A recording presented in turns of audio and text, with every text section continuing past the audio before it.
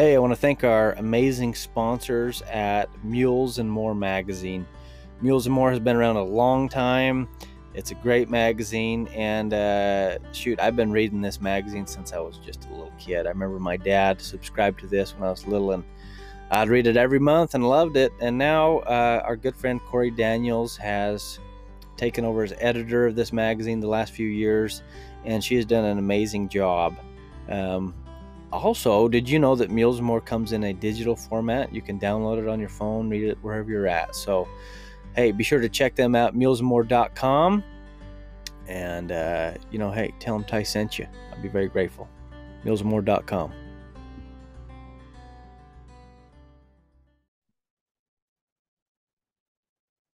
All right. Welcome to the Everyday Mulemanship Podcast. Today I am joined by a friend of mine from the land of ice and snow. My friend Karen Lovell from Alberta. Hey, Karen. Hey, Ty, how's it going? Good. I sure appreciate you doing this for me and with me here, and we're gonna have a good time. Well, thank you very much for inviting me on. I'm really excited to talk to you and very honored, actually. Yeah. So I met Karen. I came up to do a clinic in Wainwright. It was Wainwright up there. Hmm. I just remember it being really cold. It was Yes, it really was. cold. And anyways, it was a good clinic and everything. But that's where I met you. I think you came one day there, or maybe you came two. I can't remember. We were there 2 days, yeah. Couple of days, and we got to say hi and everything, and that was fun.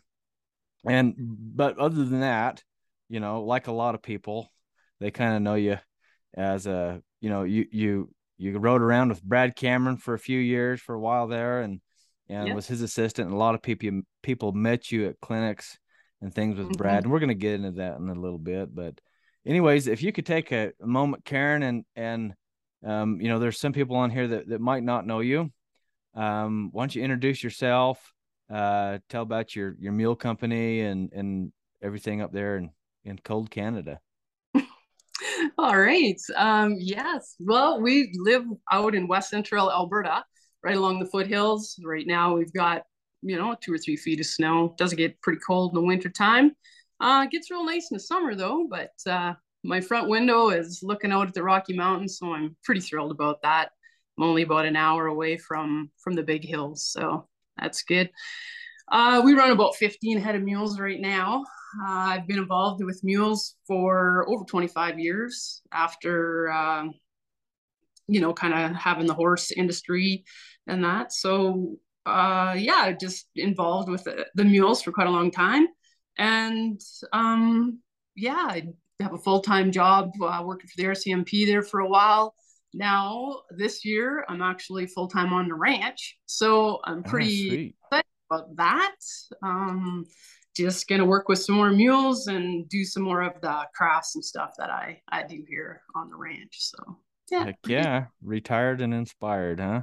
Yeah, retired and inspired. And Full, really, actually looking forward to it. I was a little nervous to not have a job right now, but I'm just focusing on something else. So it's just kind of been a little bit of a life change, and I'm loving it. I'm loving it. yeah, full-time mule rider now.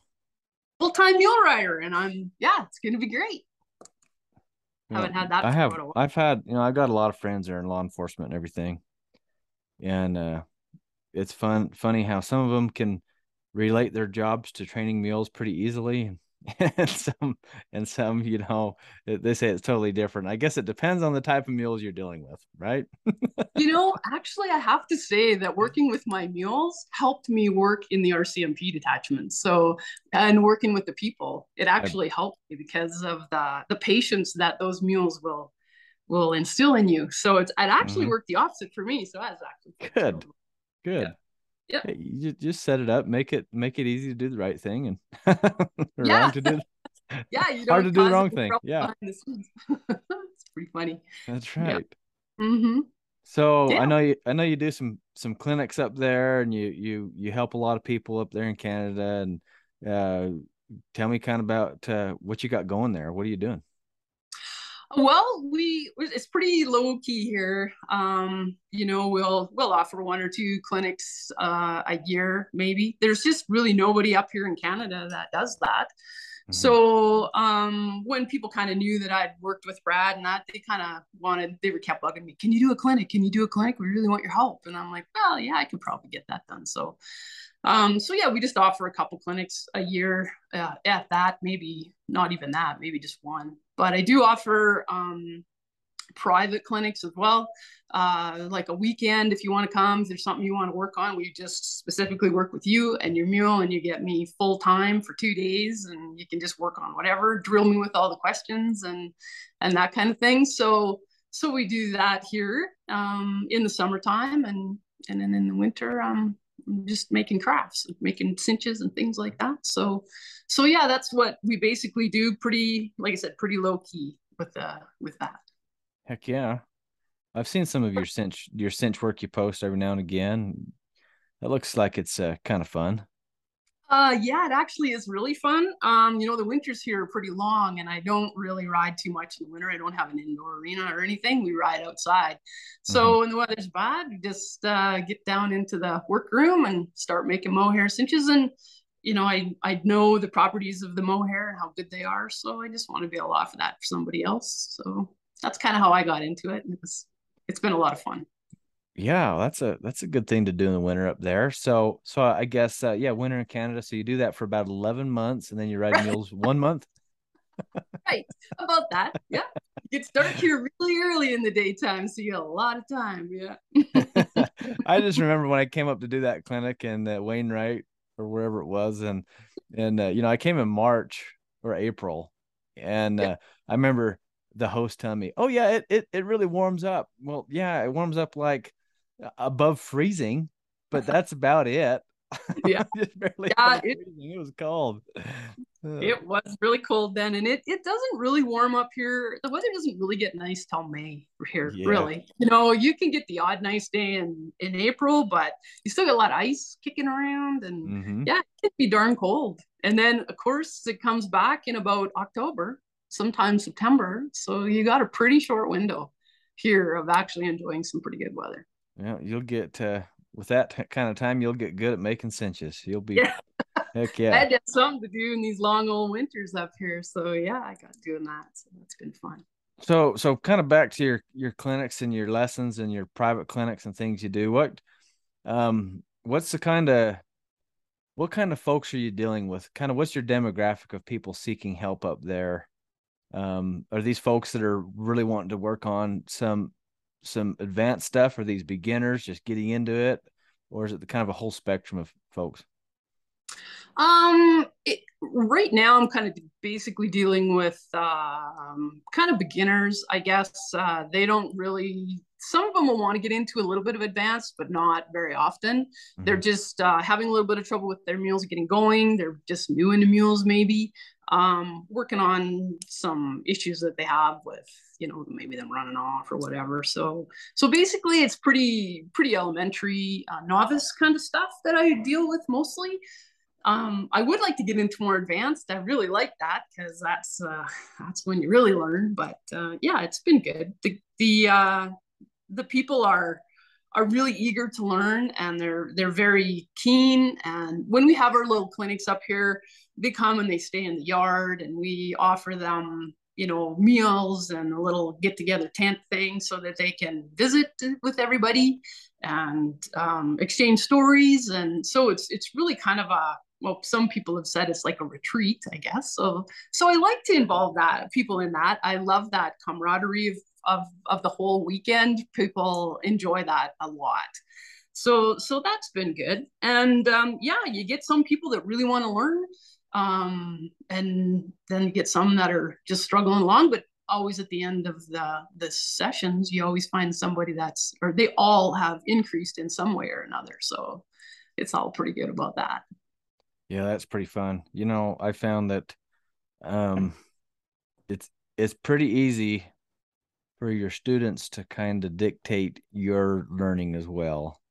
And so what I mean by that is, if you're always kind of working with some beginners and you're not pushing yourself otherwise it's easy to kind of get stuck at that level as well, because you're never working on the other things. And so I make it a priority to, try to push myself outside of the clinics.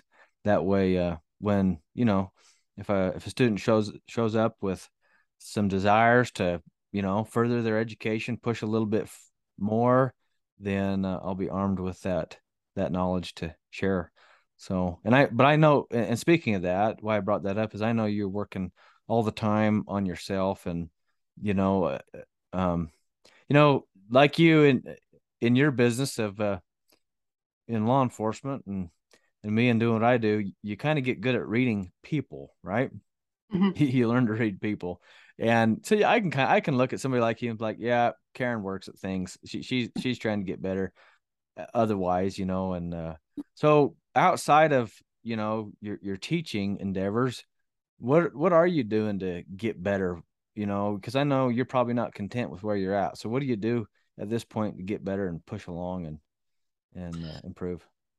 Oh, I do all I can. I read. I go to as many, different people and learn as much as I can.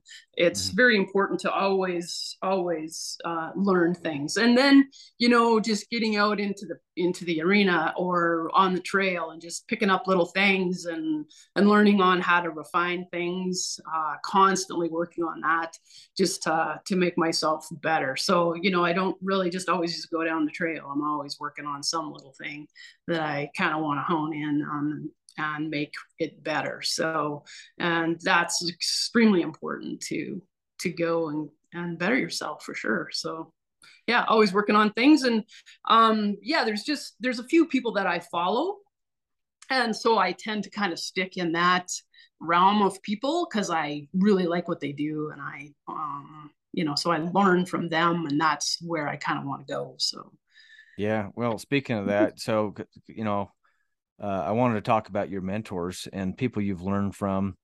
So let's back up.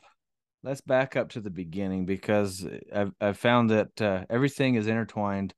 Our mentors can go back as far as childbirth, right? So, um, tell me, let's go back to your childhood. Tell me a little bit about your upbringing, your journey to get that got you into equine, horses, mules, all that. So let's go way back. Tell me about growing up. okay, I actually grew up in central Alberta on the prairies, on a mixed farm. So we had a lot of cattle and a lot of grain, and all the farm animals that went with it, pigs, chickens, and that kind of stuff. So we had a little small group of horses, and I was at a very very young age. I would go out, and we had this old horse named Smokey. It was my mom's horse, and she'd be standing along the fence. So I just kind of walk on over to the fence, climb up the fence, and get on her back and sit on her all day. And I was just little, like 2 or 3 or whatever. And I spent a lot of days just kind of sitting on her and enjoying her. And then kind of when I got a little bit older, someone would put a bridle on her so then I could ride her around, but I still had to go over to the fence and saddle my way up there and ride her around a little bit. And so that was kind of fun. And then when I got real brave, then I got to go out of the pen and I'd wander around the fields and stuff. And this old horse, she was kind of fun because if I fell off, she'd just wait for me. But then I couldn't get back on her because she was like 15 hands. And so I had to walk like sometimes miles before I could find a fence to climb on to get back on. So that was pretty fun. But Yeah, um, growing up in the flat country. See, out here you wouldn't have to walk very far because there's rocks everywhere. You just see, I walk can't just a even few find a feet. rock. Yeah. Yeah, our field's pretty flat out there and pretty cultivated, and so yeah, you couldn't find a rock for anything. And then when I was 9, my dad decided to buy me this Arab quarter horse cross 2-year-old colt, and he kind of helped me kind of get along with him a little bit, but he said to me, if you can't put the saddle on yourself, then you can't ride in one. I said, oh, okay. So when it came time to ride him, because I was used to riding this old horse, I asked for Christmas if I could get a bareback pad from Santa Claus when I was 9. And it must have been a good group because it actually showed up that year, and I was thrilled. So now I had a handle. Yeah, you found the loophole out of this deal. I found the loophole, man. So it was pretty funny. So of course I couldn't, I had to get him kind of saddled up to the fence still because I wasn't very big. And I get on and we would go with this bareback pad. And of course, a 2-year-old Arab Cross has got a high lot of energy. It's pretty, he's pretty, got lots of jam. So I fell off, I'm sure, every day for every day. He'd zig, I'd zag, but I was learning some balance though. Mm-hmm. That was pretty cool. And so yeah, then eventually I guess I have to thank my dad for saying, you can't ride with a saddle till you can put one on, because I don't think I'd be half the rider I am today without that balance of learning how to ride without any kind of saddle. So that was then we kind of got into 4-H and light horse and stuff like that. So we always had horses around. We moved cattle with them and stuff. So I was always on the horses, always. Get off of school and jump on the horse and away you'd go. And then you'd come back and be late for supper, and then you'd be in trouble and those kinds of things. But I just spent my life on horses, and it was great. Yeah, and then kind of jumped forward to when my kids were little. That's kind of how I found the mules. So when the kids were little, we decided, well, maybe something little would be good for them. So we kind of looked into some miniature donkeys for them to kind of play with and feed and learn how to look after animals. So we had them for a while when they were first kind of coming in the exotic world. And that kind of led me to mules. And so when I wanted to kind of get back into riding after the kids were a little bit older, I thought, I'm going to find myself a mule. Yeah.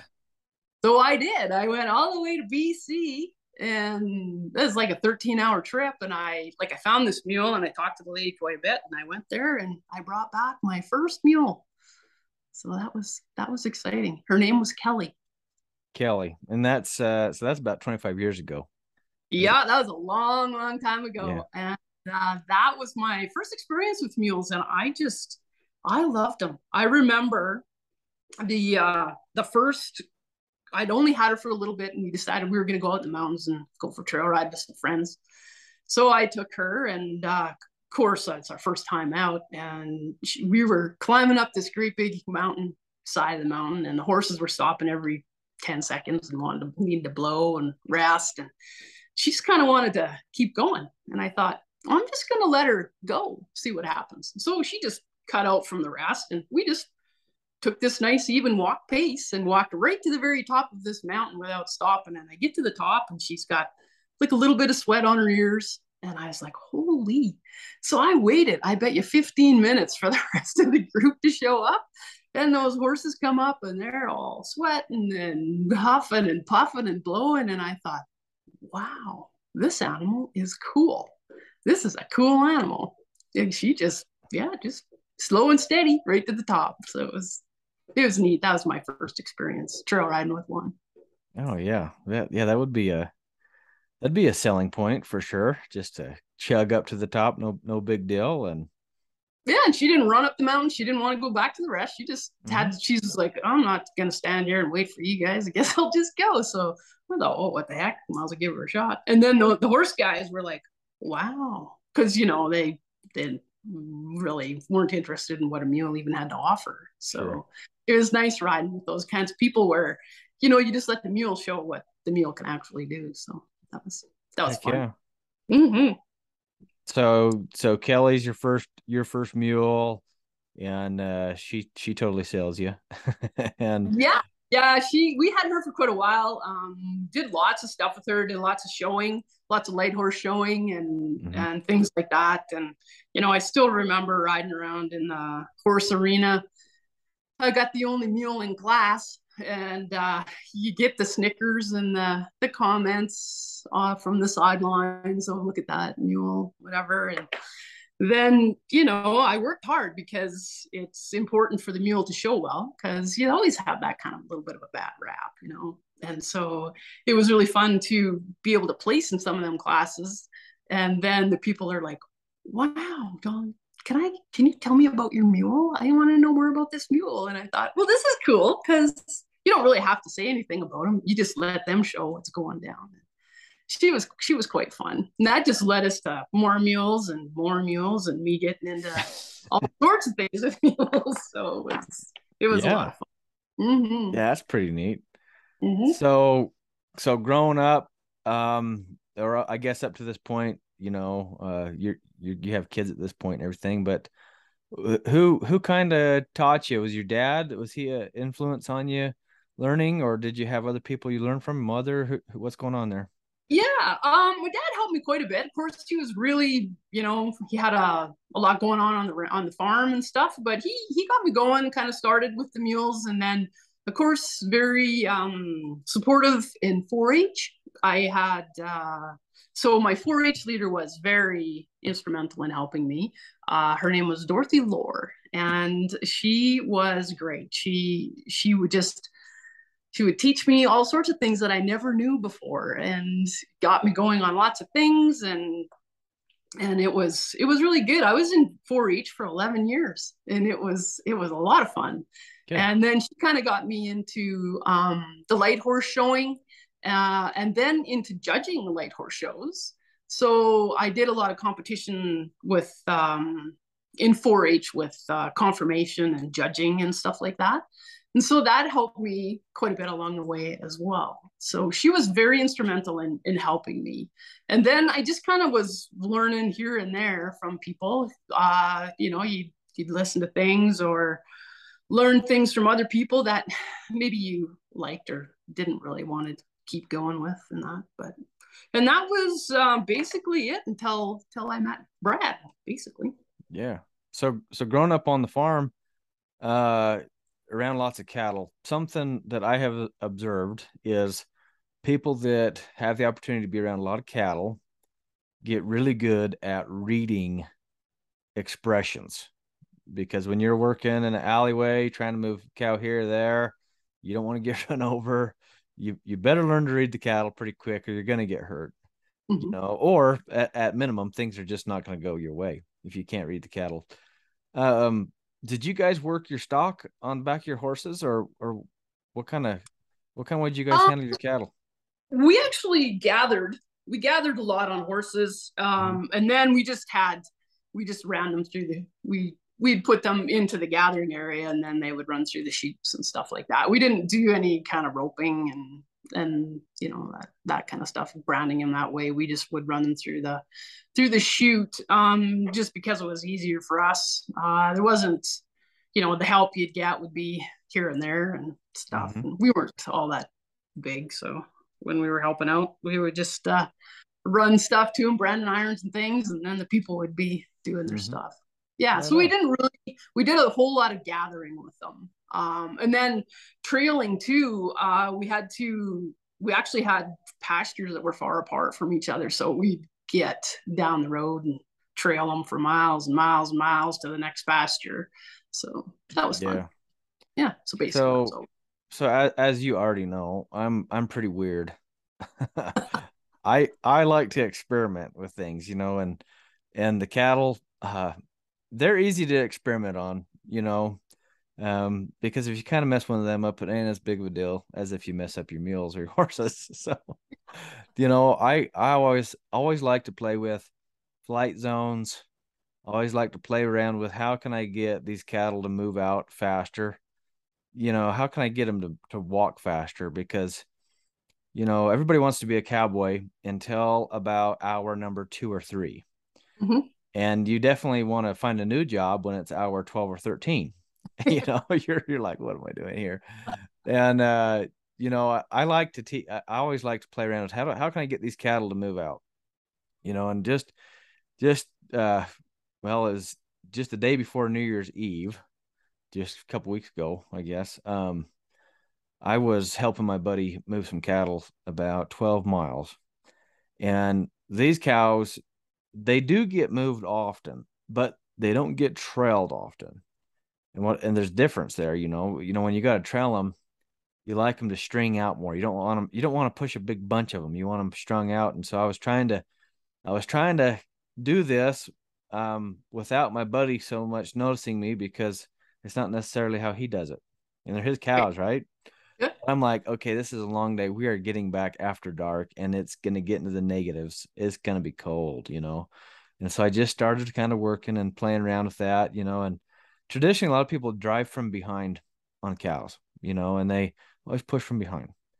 But if you can get into the middle of that herd and kind of push from the middle a little bit and kind of string them out, it improves their walk. And so I was working at this a little bit, and after I kind of played with it a while, it got the cows moving. But you know, my point to saying this is, you know, a lot of folks, um, you know, if they get the opportunity to be around some stock like that, it sure makes them better horsemen and mulemen and women, you know.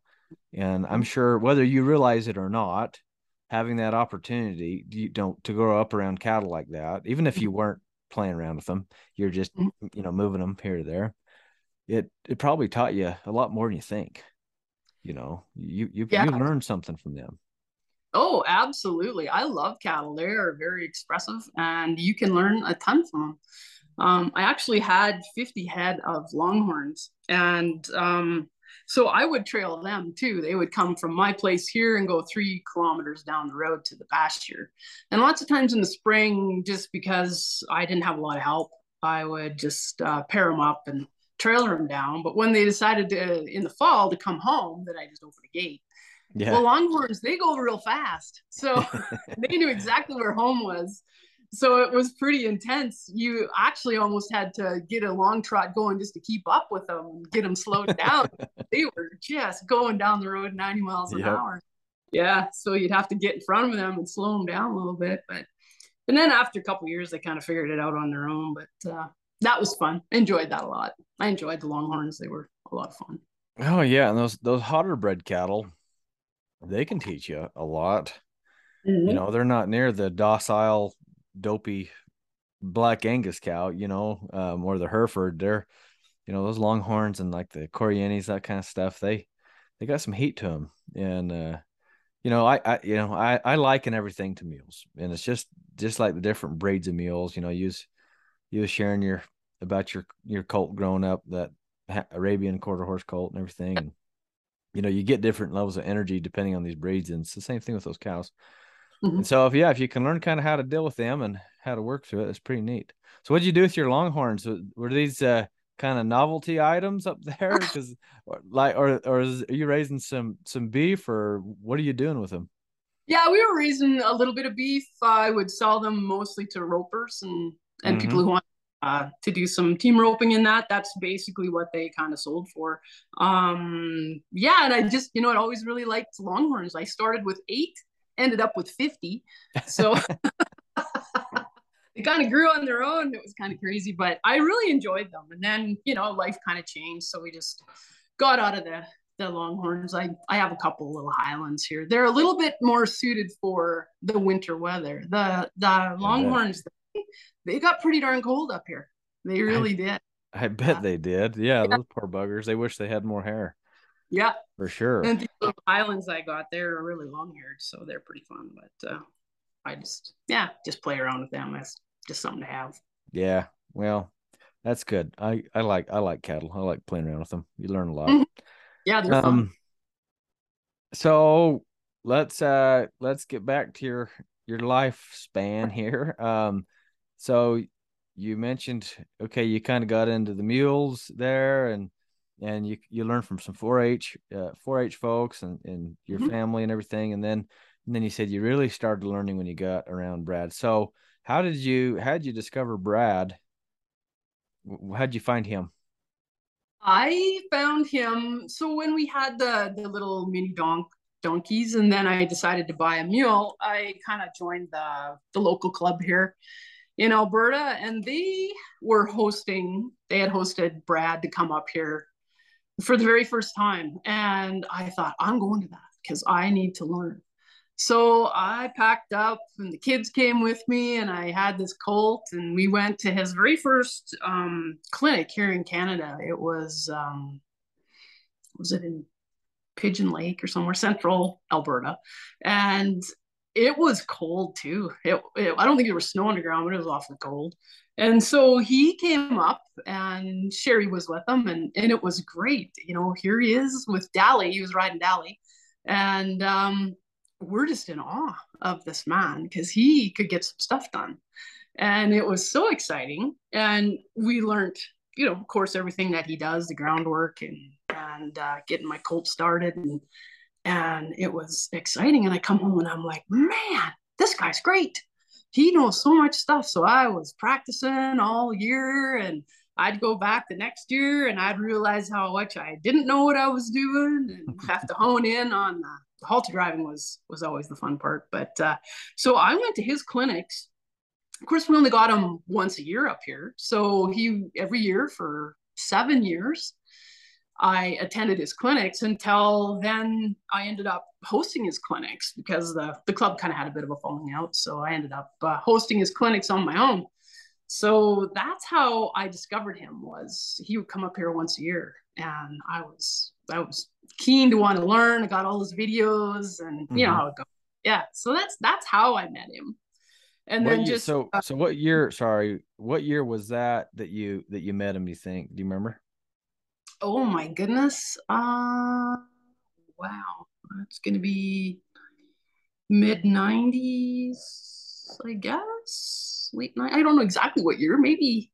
Yeah, I'm not sure exactly. Sorry. Yeah, that's all Well, right. I remember that mule too. That was a really cool mule. And mhm. he get a lot of cool stuff done on it, you know. That was pretty neat. Yeah, he really did. He got a ton done with her, and so yeah, it was very impressive to watch, especially for us people that never really, you know, there's nobody in Canada that does anything like that. So that's where I wanted to go. I thought this guy's got some stuff I want to learn. I want to know it, and you know, you think you know it, and then you go back and realize no, we don't know it. You keep learning, and then he knew I wanted to learn more. So then in the later clinics, he'd push me. He'd push me to go, you know, this is what I want you to learn today. Get with it. And so I would. And you know, especially the groundwork stuff and then in the saddle too. I wanted to learn more. I wanted my animal to just be what Deli was like. I want that. I want to see that. So I had a thirst, man. I was in. I wanted to do this. So then I just basically said, hey, you know, I really want to learn some more if you ever have a need to have some help. So that's kind of how that Yeah. went. Mhm. Yeah. You know, I just had thought that we better say his last name. So we're talking about Brad Cameron, out of Montana. And Brad was on my podcast the summer of 2022. So I can't remember. I should have wrote down what episode that was, but I don't remember off the top of my head. Anyways, so you listeners out there, that's who we're talking about. Brad Cameron, pretty cool dude. So, anyways, Karen, so you attended his clinics for quite a few years, and you start hosting his clinics. What was hosting like? That's a total different deal. There's a big difference in it just showing up and attending a clinic and just having fun, and hosting clinics. That's quite a bit of responsibility. How'd that go for you? Yeah, that was a lot of responsibility. You know, getting the publicity out there and advertising and getting people registered and finding the location that was kind of central for people to host it and stuff like that, and making sure you know you kind of have a nice social night and maybe some giveaways and things like that. So yeah, it was a lot of work. It was a lot of work, but it was good because I didn't want him to not be able to come up here. That was my important thing. I wanted him to make sure he came up here, and so yeah, it was a lot of work working doing that. Yeah. But I enjoyed it. Every minute of it was fun. It was a great weekend. Yeah, well, you know, being a clinician, I sure appreciate people like you that want to host and do that because, you know, yeah, without hosts, clinicians don't exist. There's got to be somebody to host it. Yeah, So, basically, it is a lot of work, but yeah, it's all good for everybody, and everybody really enjoys it. So it's always yeah. good. Hmm. So, how did you decide to start traveling with Brad and working with him and assisting him? Well, when he would come up to Canada, the odd time, he wouldn't have any help with him. So he'd say, "Hey, can you help me out with this or that, or just a little bit of things?" I think he was just testing me to see what I would do and could Mm-hmm. do. So then, I said, I'd really want to learn more. I said, if you're ever, short of help or whatever, I'd be interested. And I think it's about 3 months later, and he gave me a call and he said, "Hey, I've got a couple clinics, two clinics actually. I need some help with. Would you be interested?" And I'm like, "Oh yeah, very much." So that's kind of how it got started. I drove down without my mule. I didn't have my mule this time. It was just two clinics. So drove down to Montana and jumped in the truck, and we headed to Ignacio, Colorado. That was the very first clinic I'd ever been to. And we went there, and then another clinic in Cody, Wyoming, and it was good. It was fun. So hosting his clinic up here in Canada, I kind of knew what setting up the tables and registering people and getting all that done. I knew all that, so that was okay, and I knew his products, so that was good. So I just kind of manned the booth there and was talking to people, and then making sure that he had the things he needed, his flags and sacks and things that he needed. And then every once in a while he'd ask, "Can you come out here and give me a hand?" And so I'd go out and help him out in the clinic doing, Mm-hmm. some groundwork or working with somebody's mule or getting something saddled that couldn't get saddled and things like that. So that was exciting for me. That was really exciting, but it was also terrifying because here I am with him, and I'm, just in the public eye, and he's watching me to see that I don't screw up because I'm representing him and his company. And I was petrified. I remember the very first clinic, and there was this guy. He was a fairly large guy. He was a big, burly guy, and he was having some troubles with his mule for some reason. I don't know. He couldn't get it saddled very well, and so he had me work with this mule and work with this mule, and then he says to me, "Well, you can just throw that saddle up there." So I threw that saddle up there, but I was like panicking because I thought, "Oh man, what if I don't get this done and I'm gonna look kind of bad?" So I had to really get on my game, and I hucked that saddle up there and got it up there, and he was watching me. He was like 2 feet away from me, watching me the whole time. Man, I was sweating. It was crazy. But it was fun. I enjoyed it, and you just I'm like, I can do this. I know how to do this. I've saddled lots of coals. I can do this. Mm-hmm. So it was fun. Yeah. So those two clinics, and then um, I had the summer off, and he said to me, "If you want to do the fall run with me, you can bring your mule, and we can teach you some things." So in exchange for working with him, he would give me instruction. So I was like, "I'm in. I want to come." And that just was exciting for me. It was a long time away from home, which was really difficult, but it was something that I was so fortunate to have, and I wanted it so bad. So here I go, got my mule loaded up, head down to Montana, and out we go on. The first clinic was, I think we were in Colorado, the first one, but then we went all the way to Pennsylvania and Virginia and Georgia and all these places, and it was just phenomenal. Well, here's this little country bumpkin from Canada and never been out of Alberta, and I'm seeing the vast places in the United States for the very first time, and it was unreal for me. And Brad, he would laugh at me all the time because I'm like, I've never seen a raccoon, and I'd never seen all these things and all these animals and all these places. And I was just like a kid in a candy store. I was wide eyed, and all these places that I could see and go by. And it was really neat in that aspect, for Yeah, sure. I bet. Well, I totally feel for you. I just grew up here in Utah and didn't get out a whole lot, as a young child. But when I started rodeoing, then I got out and about in the Western U.S. but it wasn't until I started the clinics that I got to travel the whole US and all these places, and Canada and Australia and everything. And but yeah, there's a lot to see out there. It's pretty neat. That's one of my favorite parts of this job, is being able to just see it. And I've come to love all the different parts of the country. I appreciate a little time there. And it's kind of like I tell some folks, I live everywhere for just a few days at a time. I live there for 3 or 4 days, and I live here for 3 or 4 days, and it's fun to see that country. So how long did you go down the road with with Brad? I worked for Brad for 6 years, off and on. Wow. Yeah, so I would do the odd clinic, and then I'd come back. Lots of times I would have my meal, or sometimes I wouldn't, depending on how long we were gone for or what he needed.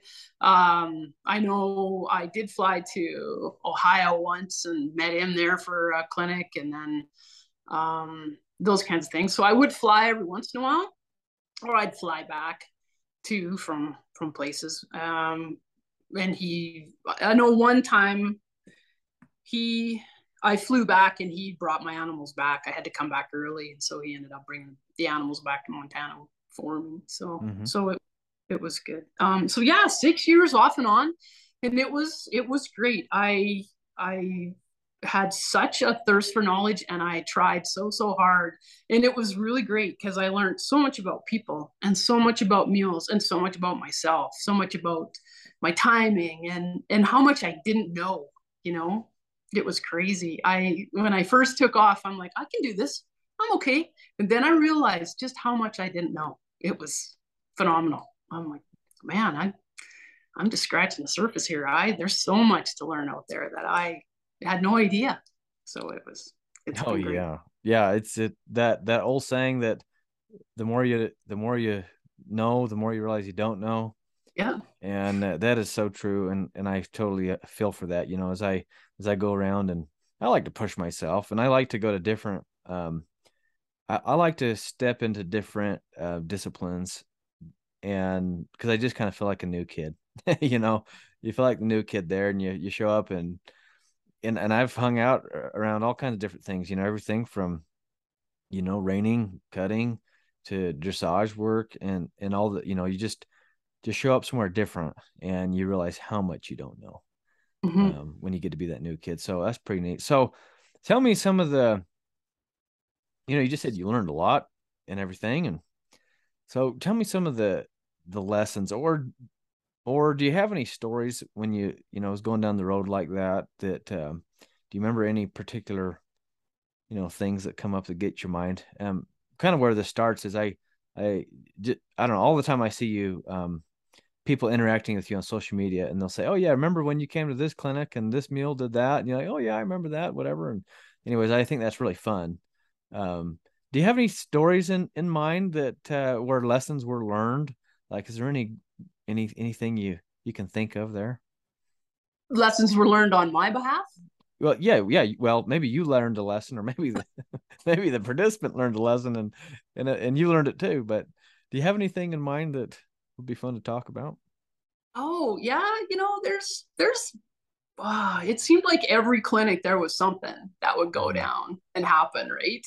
And yeah, there was just I don't know if nothing really certain comes to mind. There was just always a lot of antics going down. Yeah, the antics. Oh, Yeah. So yeah, what's you know, what's some of the weird, I guess, to help trigger your mind a little bit? What was one of the biggest wrecks you've seen? Wrecks have a way of staying with us, whether we were in the wreck or somebody else was. What was one of the biggest wrecks that you saw that you're like, okay, I'm never going to do that? oh, it was actually up here in Alberta. Mm-hmm. And we were roping, doing some roping. And this guy, he had a bit of trouble with his mule. He was kind of trying to rope, and it just blew up and was bucking all over the place, ended up hurting him pretty bad. Like he had a pretty bad wreck. And yeah, I was like, okay. He just kind of got tangled up in ropes, and they were just in the wrong place at the wrong time. And he got pretty hurt. So that was crazy. We actually did have a lady in the colt starting, and I can't remember.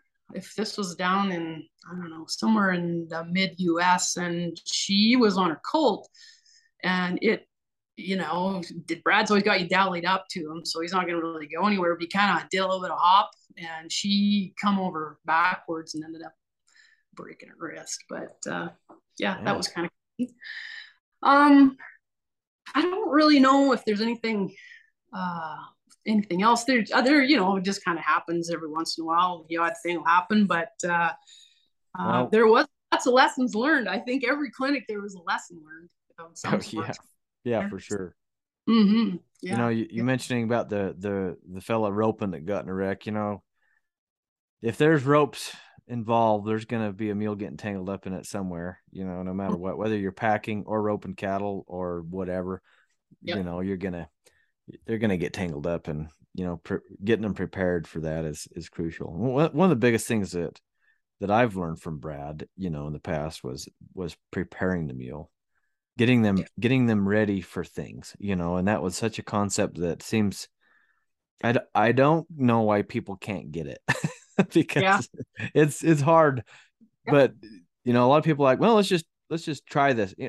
I realized when I break down things that I do that I really don't try things, and that might sound funny because I'm always trying to get people to explore, but I don't necessarily try like just out of the air. Oh, let's try this with the mule.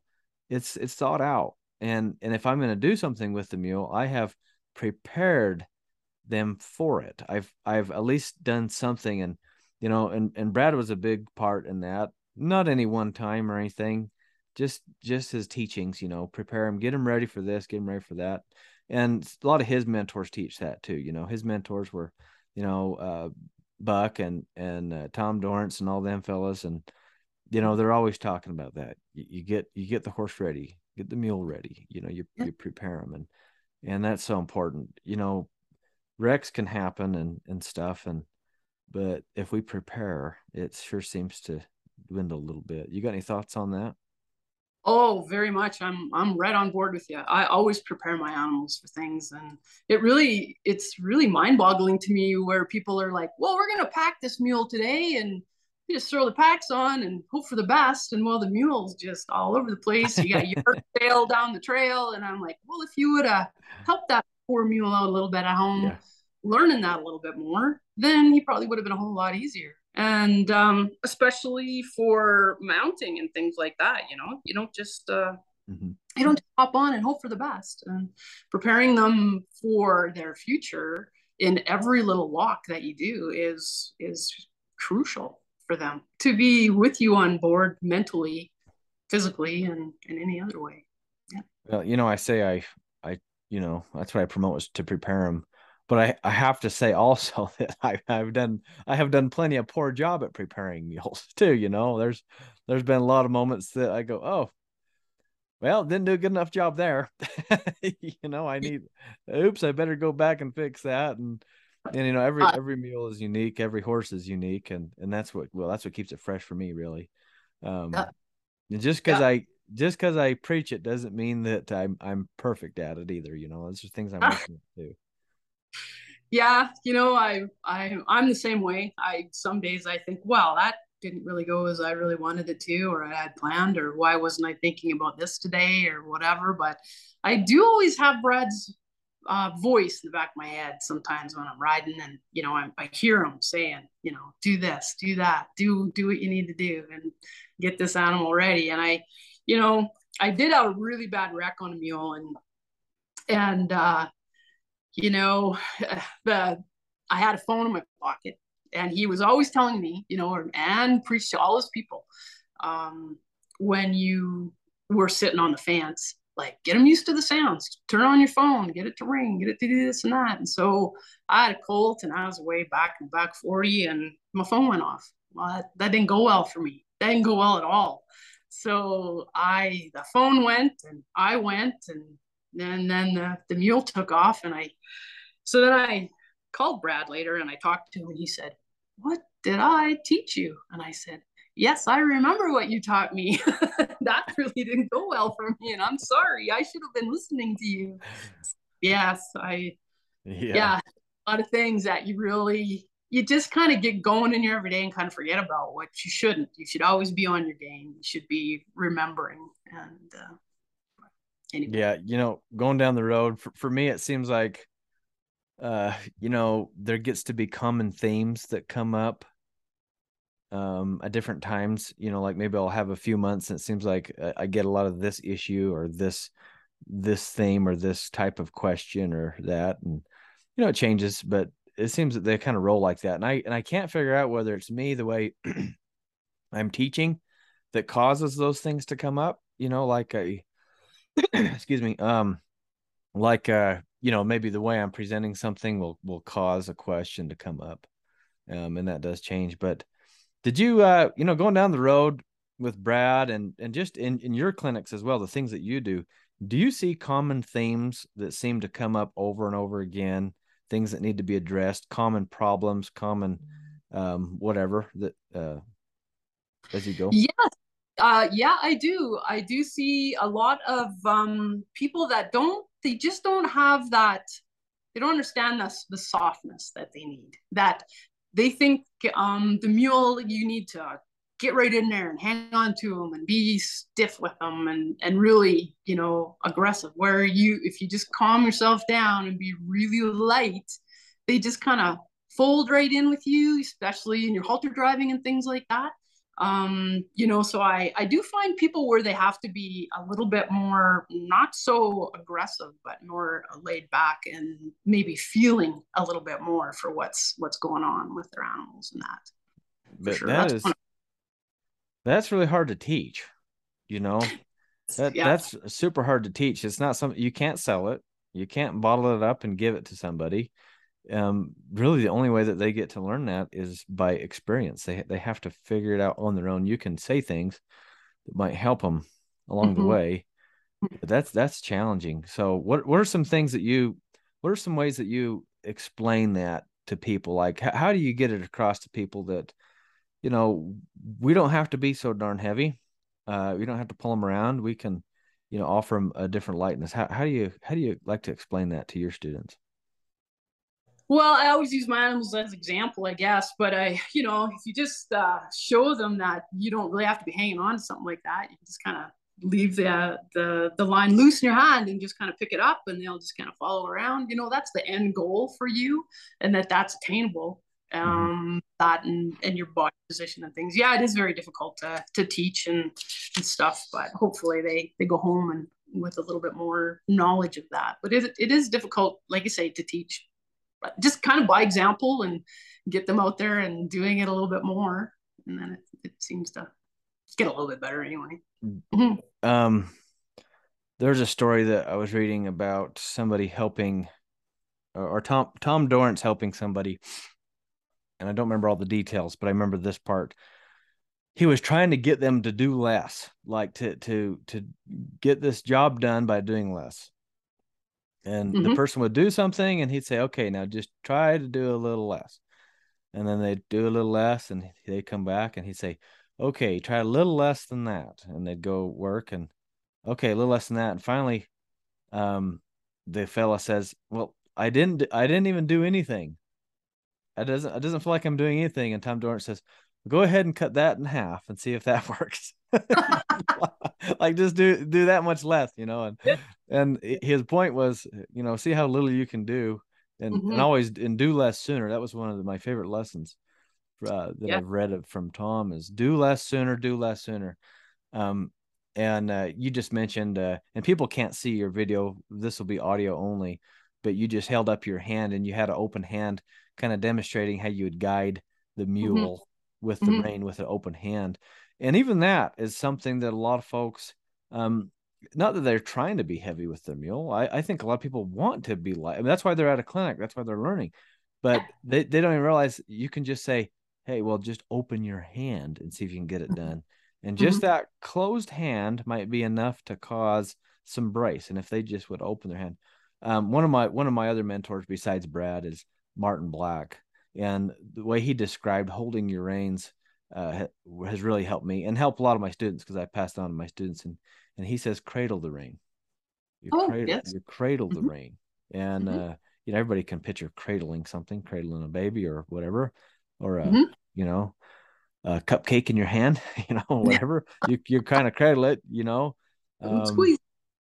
You know, and I've heard other people describe it, like Sally Swift, and she has a book, Centered Writing, Mhm. and she talks about baby birds, holding baby birds in your hand. Don't Yeah. squish baby birds, you know, and that'll, anybody that likes animals, that would make them, you know, like, oh, don't want to squish the baby birds, you know, that makes them think. And so those are some things that you know, I like to share with folks when you're trying to teach that lightness is there's always less you can do less. Figure out how to do less. Mhm. Yeah. So that's good. Absolutely. I know with mine, it was Brad said your reins are attached with a thread. Yeah. Your reins are attached with a thread, so don't break the thread. So Yeah. And that was you know, that's a cool comment you just made, because you know, something the vaqueros would do in old California, they would tie a little piece of twine like that, or they'd even grab a single strand of tail hair, and they would tie their Rimmel reins to the bit, so therefore the rein chain was not being used, and they'd try to operate off that, and it was kind of a show off deal, like at the fair, you know, that's Mhm. at the Mhm. county fair type of deal. They did go show off, but see how much you could do without breaking that single strand of hair. Think about how fragile a strand of tail hair is, and these old vaqueros would go show off that way. And Yeah. so yeah, that's a great comment, and it's a historical comment, really. That's pretty cool. Yeah, it helped me learn my softness a lot. Yeah. Yeah, I was pretty happy with that one. So I want to talk a little bit more about your mulemanship. There's very few people like you out there that are interested in making bridle mules like I am. You know, that is my passion. I I am a bridle mule nerd. Okay, so you know that's my goal. That's you know, and it's all about how little I can do. So some people would say that's pretty lazy. Yeah, I agree. I'm very lazy. I want to see how little I can do and how much I can get. And anyways, this whole bridle mule process is has that at the forefront of it. So you know, I know you like that process. So, um, talk a little bit about. So I imagine, did Brad get you interested in making bridle mules and going to the snaffle and the hackamore and all that? Yes, he did. He did. For sure. What I really wanted to do and how it kind of got started for me was when we first struck out with a mule, with my mule on that 9 weeks of the clinic run that we did. I said, you know what, I really want to learn how to ride with the Bosal. And he said, well, okay. First clinic, he takes the bridle off, my snaffle bridle off, and hands me a hackamore and says, here you go. And I'm now? And he goes, yeah. So I was just riding around in the clinic with everybody else, just kind of doing left and right, getting my mule kind of used to this hackamore and me too. Mm-hmm. So that was kind of right out of the chute, the very first clinic when we left. And so I had all that time to kind of get him going with hackamore, and it was crazy. I had to work at it. I really had to work at it because I wasn't I was used to the snaffle, which you know the hackamore is totally different than the snaffle. So you know you have to change everything, and your hands have to be active, and they have to be totally in a different situation. So and my mule too, you know, he didn't know what was going on, so him and I are learning together, and it was phenomenal. So I just loved it, and then progressed from there into the half inch, 2 rein, and into the full. So it was pretty great. Yeah, it's a great process. You know, I teach my students when it comes to learning the snaffle and the hackamore business, that you have to operate the hackamore the way you should operate the snaffle bit. Correct. Um, you know, because your angles should be the same, but there's, you know, the snaffle is really a forgiving tool for all involved, you know, where the hackamore is not so much forgiving. But Mhm. you know, what's your is that your favorite progression, is the hackamore, or what do you like? For me, I really love the snaffle bit, mostly because, you know, I'm teaching my mule everything in the snaffle bit, and then I really like the 2 rein process. Do you have a favorite progression? Snaffle, hackamore, 2 rein, bridle. What's your favorite? I really like the 2 rein for sure. Yeah, I that transition for me was pretty exciting Yeah. because oh, you're going from the hackamore into the brattle, and it was great for me. So yeah, I'd have to say the two rein for me was the neatest. Of course, when you get into the full, it's yeah, that's nice too. So Yeah, it is really nice. And then it is really nice. And then you're ride for a week and then you're like, all right, well, I'm bored. I better start another one. yeah, typically I store them all in snaffles, but if they're for myself, I'll start them with the hackamore. They don't ever see snaffle first; they just see the hackamore. Away we go. What are some differences you see in when you start your mules in the hackamore instead of in the snaffle? What are some behavior or issues that you see difference in their handle and things like that? Oh, they just well, at first, you kind of just have to get them used to what's happening there and going, and yeah, they just they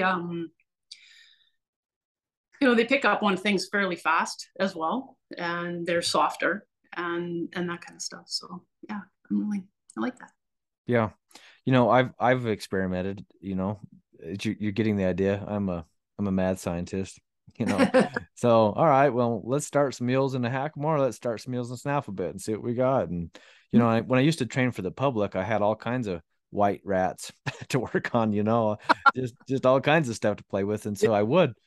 And I found pretty quick that I was a little weak on starting them in the hackamore. When I started in the hackamore, I would get them bracy, and I realized over a period of time that was because I was, I was pulling quite a bit and my timing was off. And in the snaffle bit, I was being forgiven of that, and I thought I was doing pretty good. And the hackamore tells all the truth. The hackamore does not hide anything, No. and I found that. So I said, all right, well, I better go back and work on all that stuff before I ruin more meals. But it is fun, a lot of people ask, well, what's right or wrong? There's no right or wrong, on my side of the hill, I live in the Great Basin. It's snaffle, then hackamore, then your two rein, then your bridle. On the other side of the hill in the California, they start in their hackamores. Then, nothing wrong with that, but the only other thing I see difference is some of the particular refinement pieces later on down the road. If you do a good job on a snaffle, but I feel like you get a bit more refinement than the hackamore. Just some better, some elements of flexions seems to be more precise and all that. But anyways, that's why I asked if you saw much differences in starting your colts in the hackamore or in that snaffle bit. And yeah, typically, like I said, we're usually snaffle bits. I've done a few of them in the hackamores, but yeah, and then I haven't trained too many for myself lately, so I'm not far. So. Yeah. So besides Brad, after you get done working for Brad and everything, what did you work for him up until he retired, or did you? Basically, more clinics after I quit working for him there. I kind of had to come back get a real job. And so he did a few more clinics after that, I think, and then basically retired into his leather work that he does now. So so I just went to work, and that's kind of what I did. So you ended up buying Brad's saddle business. Well, you bought his whole business. You bought all the rights to sell his videos and all that. So how did that come about? He wanted to kind of get out of his business and get more into the saddle making or the strap work that he did. So he asked me if I would be interested, and I said, yeah, I'd be interested in that, because I knew it all. I knew all his stuff. I knew all his videos. I sold it for years, so I knew it all. And I was with him when we designed the two saddles that he was selling. So I knew all about that too. We were at the tree makers, at the saddle shop, everything. I was all involved in that. So, and the saddles were, very important to continue on with, because they fit good, and they were great for the mules and great for the riders, and they were just a really good product. So I knew what was coming. And so yeah, I ended up taking that on from him, and it's been a bit of a challenge, I have to say, because of I live in Canada, and a lot of it goes to the United States. So Yeah. that's saddles are made in the United States, so that's been a bit of a struggle for me with the business for sure. Yeah. But the saddles we do just custom order now instead of having them on stock. So because they're hard to, there's just a bit of expense to keep for too long. So yeah. So how does somebody find your company and order a saddle from you? Tell us your website. The website is RockyMountainMules.com. So you can find them there, and all the specs are there. And how you can order them, and then all the videos are also there, and my cinches and breast collars, britching, all sorts of things are on the website too. Sweet. So they can Mhm. go right there and they can customize their saddle there and order it up and Yeah, or they can give me a call as well, and I can give them a quote. Yeah, so that's yeah, they're pretty easy to do. sweet. And they're really nice saddles. We put a lot of them out on the market, and you can never find them used ever. And if you do, they're gone in like 10 minutes. Yeah, So yeah, you don't see them for sale hardly ever. Cuz I always, I always look at the local the local tack and saddle listings here like in Utah. Just you never know what might pop up whatever and yeah, never see those for sale. But I see them at my clinics all the time. There's a lot of folks that still use them and I get a lot of Brad students that used to attend his clinics down here in the US and I get a lot of those students that are coming to me and everything and so that's been pretty fun. A little intimidating at first because I'm like, oh, I know you went to Brad's class. What am I going to teach you that that you didn't already learn from Brad? That's been intimidating, and oh, I still get a lot of his students, and I get a lot of Ray Hunt students, and mhm. they intimidate me. But the ones that really intimidate me are the folks that have attended Tom Dorrance's clinics. And Yeah. I have one guy in North Carolina that he comes to my clinics every year and he attended Tom Dorrance's clinics. And I always feel like that I get more from that guy than he gets from me because I always just sit and ask him questions about how Tom was. I never got to meet Tom Dorrance in person. Mhm. It was just a little bit before not my time, but my mulemanship time, my horsemanship time, where I was really interested in actually learning. Just a little Mhm. bit before that, and that was one fellow I wish I could have met and everything. But speaking of that, besides Brad, who were some of your other mentors? People you look up to, you learn from. I mean, it could be people you've met, going to go to clinics, or books, or any of that. Do you have some folks you look up to? Yes, actually, Buck Brannaman for sure. I've attended a few of his clinics up here in Canada, and of course, he was instrumental in teaching Brad some things too. So yeah, I really enjoyed his clinics and learning from him. Um, the Californios, I did learn from them too, doing a little bit of roping and stuff. So there are some pretty great ropers, and I learned from Mhm. them. They were able to come up to Canada, and I was able to attend them too. So those are the two or three, I guess, with along with Brad, that I kind of follow along and like. Absolutely. So, what's a common thread among these people that inspire you? I obviously know that, yeah, if you can kind of trace their genealogy back and it's similar horsemanship and mulemanship, but what catches your mind? Like, why are you attracted to these people teaching this style of horsemanship and mulemanship? What gets you? I think they just have a genuine care for the animal that they're riding. Yeah. They have a genuine understanding and want to make that animal better and themselves better. So I just feel that they have a genuine feeling and compassion for the animal that they're working with, and that's where I want to go. The most important thing for me is my mule and the mules. I love the mules. The mules are a fantastic animal, and I just feel that there's so much in them that they can give us, and that's kind of why my journey is with the mule.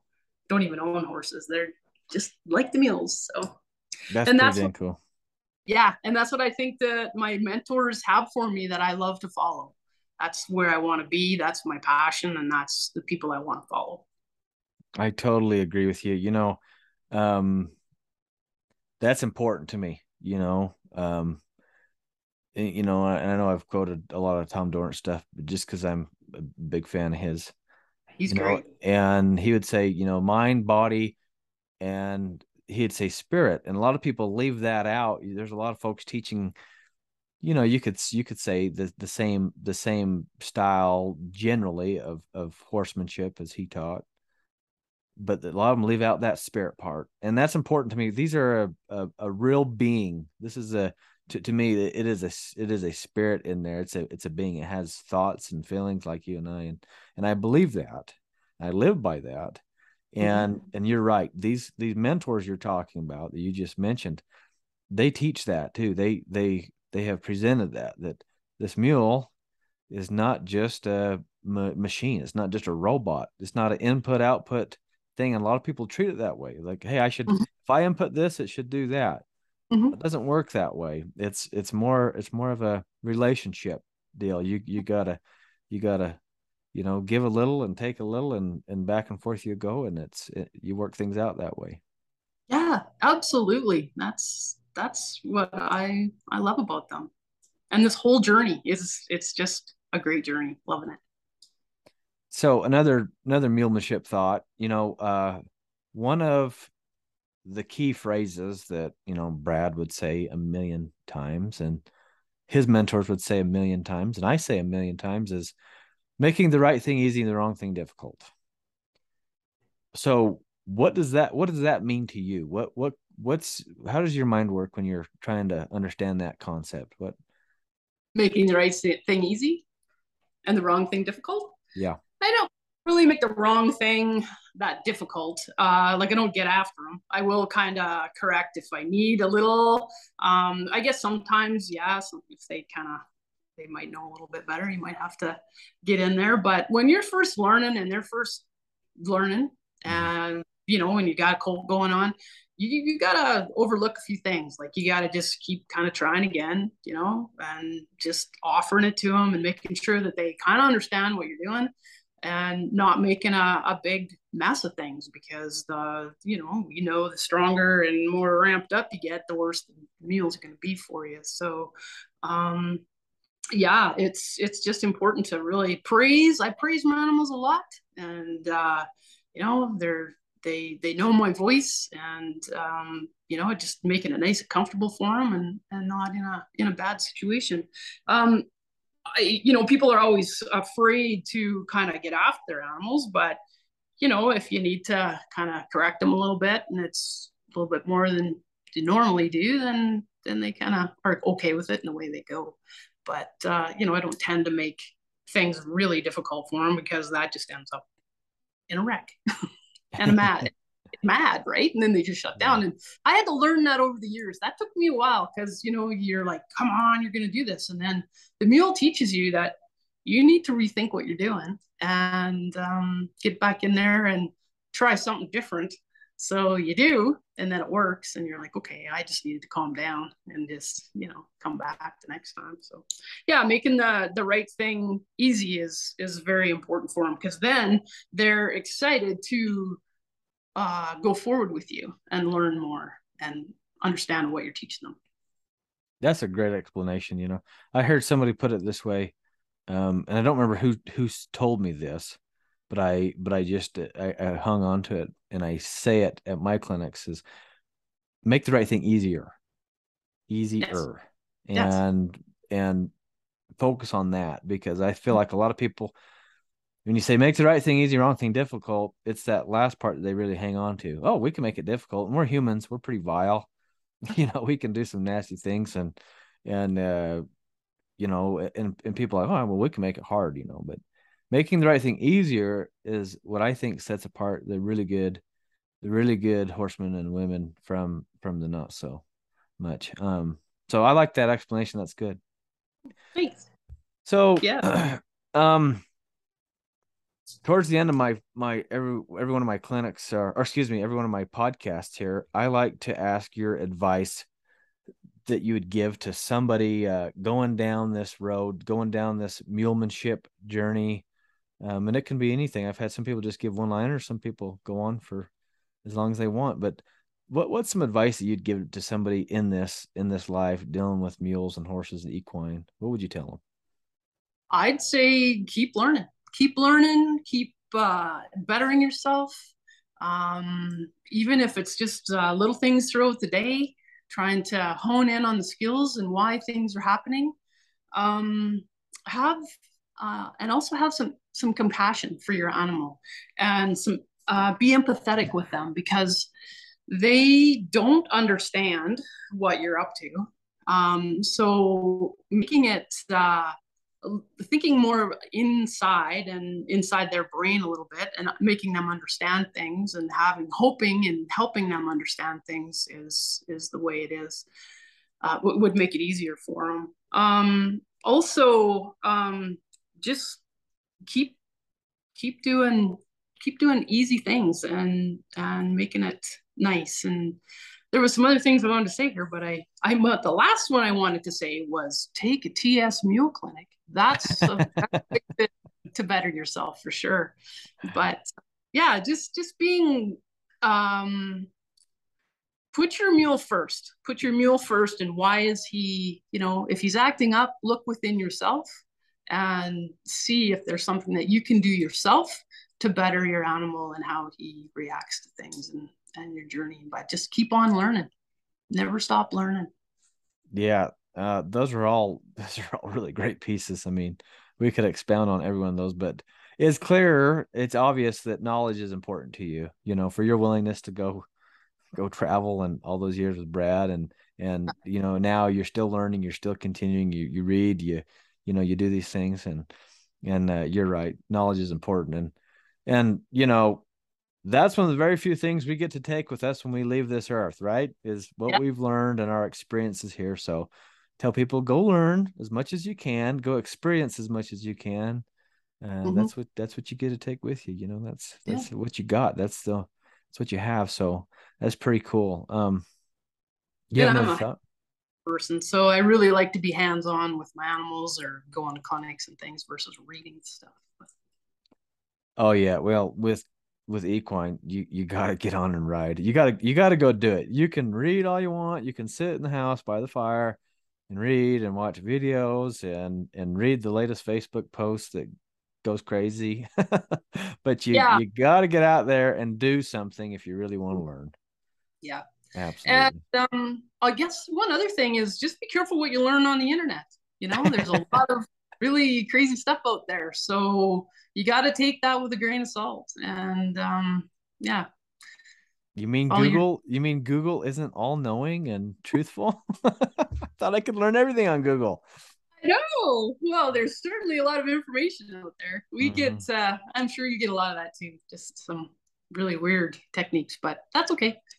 Teach their own. When I first started doing clinics, which is about 11 years ago, I'd see all kinds of things, all kinds of, just a huge sway of things. But, these days, I don't know. I think just because people know, I guess they're coming to a clinic for a unique reason. It's, it's not just a shotgun blast mule clinic. It's a certain style. And I get people that are more interested in this specific style, the things that we just talked about, continuing to learn, making the right thing easier, that type of mindset versus I first started, and partly because I didn't charge much or anything. And so people would just bring me stuff that I'm pretty sure they just wanted to get me killed. I'm pretty sure they wanted to see, they brought something to get me hurt, which says a lot about that type of person. Looking back now, I'm like, that person's got to be in a pretty dark place to bring, and I was just a young feller. I still am a young feller, but bring something purposely to see me get hurt. They really wanted to see it wreck. But these days I don't get that. I don't get that anymore. It's very sincere people really wanting to get better. And I'm really glad because those first days were rough. They were rough. Yeah, they were.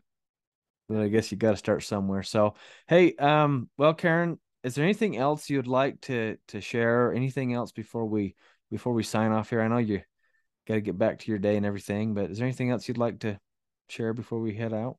Oh, I'd just like to share. Thank you so much for inviting me Yeah. here on this podcast today. I'm very thrilled to be able to talk to you and very honored. And I'm just very thankful that you do what you do for everyone. I'm very excited, and I know that there's someone out there, kind of like Brad and everybody, that's got this great technique that's going to teach people some very wonderful things. So thank you for what you do for all of us and the mules as well. I really want to thank you. Absolutely, Karen. Well, I appreciate that. Appreciate those words. Before we sign off, where can say again your website so everybody can write that down and share your Facebook and all that. How can people get a hold of you? All the different ways. Oh, okay. My website is www.rockymountainmules.com. You can find me on Facebook, Rocky Mountain Mule and Saddle Company, and also on Instagram, RM Mules. So I'm there, and that's where you can catch me at any time. I'd love to speak to whoever wants to call me. Yep, you always got cool pictures on there. You got some good pictures. Thank you. You know, you got those mountains in the background and all that country. It's just amazing. So yeah. I'm very fortunate to live here. I love it here. It's a very, very, well, it could be a little less snowy and stuff, but you got to take it with the scenery. So too many people would move there, then yeah, I don't that. But, all right. Well, thank you so much, Karen, and all you guys listen out there. If you'd be so kind as to leave us a review on, especially if you're listening on Apple Podcasts, make sure Karen gets a 5-star review. She deserves it for this episode. And tell us what you think. We'd love to hear your comments, and you can always send in your questions to ty@tsmules.com. And of course, you can find information about clinics and all that good stuff at tsmules.com on the web. But anyways, thank you so much for listening, everybody. God bless you all, and we will see you down the road.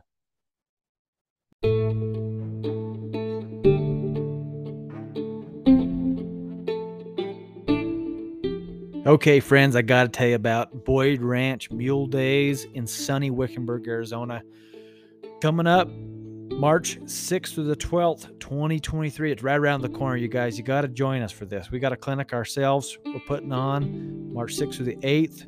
Also, my good buddy Chris Clark, an amazing Grand Canyon packer, he's doing a clinic there. And we did a podcast episode with him a few episodes back.